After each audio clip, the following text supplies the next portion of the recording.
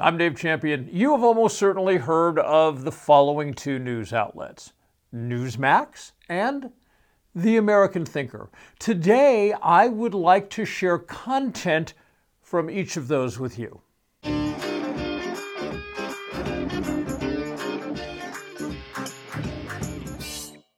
Let's start with Newsmax.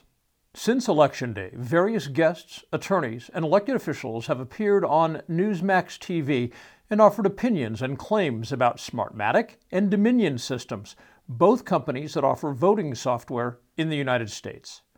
Newsmax would like to clarify its news coverage and note it has not reported as true certain claims made about these companies.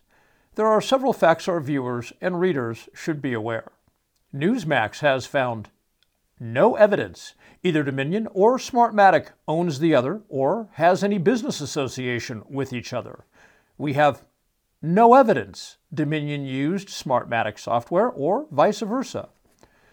No evidence has been offered that Dominion or Smartmatic used software or reprogrammed software that manipulated votes in the 2020 election. Smartmatic has stated its software was only used in the 2020 election in Los Angeles and was not used in any battleground state contested by the Trump campaign. And Newsmax has no evidence to the contrary. Dominion has stated its company has no ownership relationship with the House Speaker, Nancy Pelosi's family, Senator Dianne Feinstein's family, the Clinton family, Hugo Chavez, or the government of Venezuela. Neither Dominion nor Smartmatic has any relationship with George Soros. Smartmatic is a U.S. company and not owned by the Venezuelan government, Hugo Chavez, or any foreign official or entity. Smartmatic states it has no operations in Venezuela.